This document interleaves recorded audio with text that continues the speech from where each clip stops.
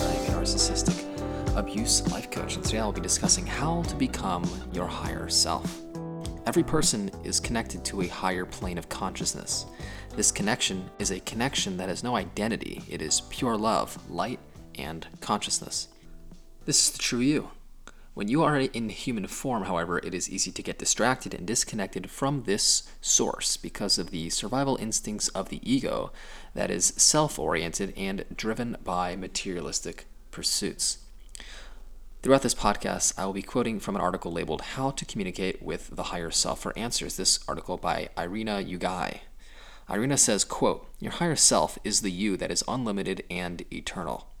It's the part of you that excites within you the inspiration, it guides you with intuition, and teaches you through insight.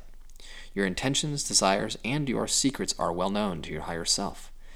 You know everything about you, but chances are you've probably had a very limited conversation with your higher self," end quote. When a person goes through trauma, they have a choice: to become a victim, bitter, and quit evolving, or to become non-reactive and explore one's inner being for answers, i.e., become conscious. Narcissistic abuse is actually an opportunity to learn how to become one with your higher self. Let me explain. When a person engages with a narcissist, their higher self actually requested that this happen. The higher self knows what it needs to evolve and what challenges it needs to expand, and therefore a narcissist is just a quote-unquote boot camp and training to become one and integrated with one's higher self.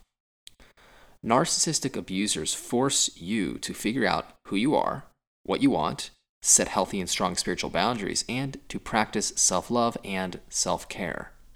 Once these lessons are mastered, the narcissist will be removed from one's life. Many, however, do not see this opportunity and cave in to a life of victim consciousness. If the test of narcissistic abuse is passed, however, there is an unbelievable plethora of strength and inner self-power that is attained. As a person begins to take back their power and step into their own inner true self, they will start to become familiar with the inner voice of the higher self that was in fact guiding them throughout the whole process of the abuse.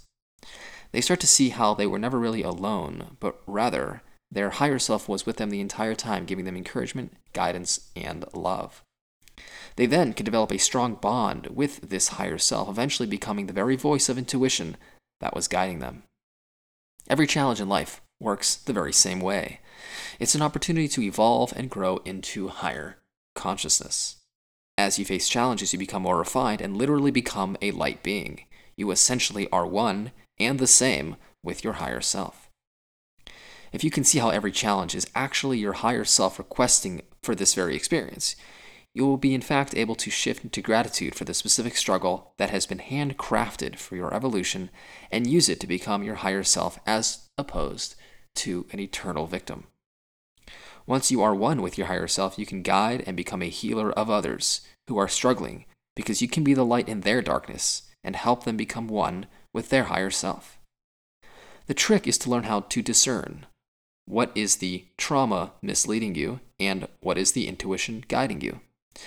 A higher self wants the best for you. It knows that in order to heal, you have to get triggered and wake up old pain.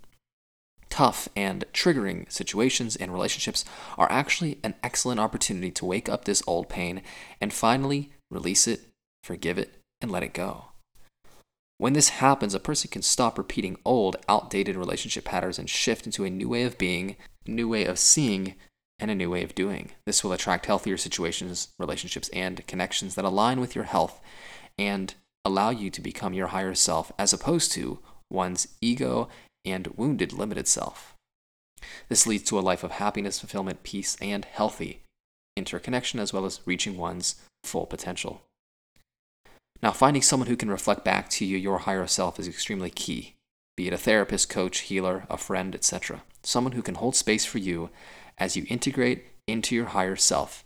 I work with many patients to help them identify that inner intuitive voice, to help them trust that voice and connect to source and ultimately allow it to guide them in the direction of health if this is something you are struggling with. If you are struggling with constantly interacting with narcissists who trigger you and bring out the worst of your sense of self, please allow me to heal that part of you so you can ultimately align with healthy people, healthy interactions, healthy experiences that allow you to evolve and become the most authentic and healthy version of yourself.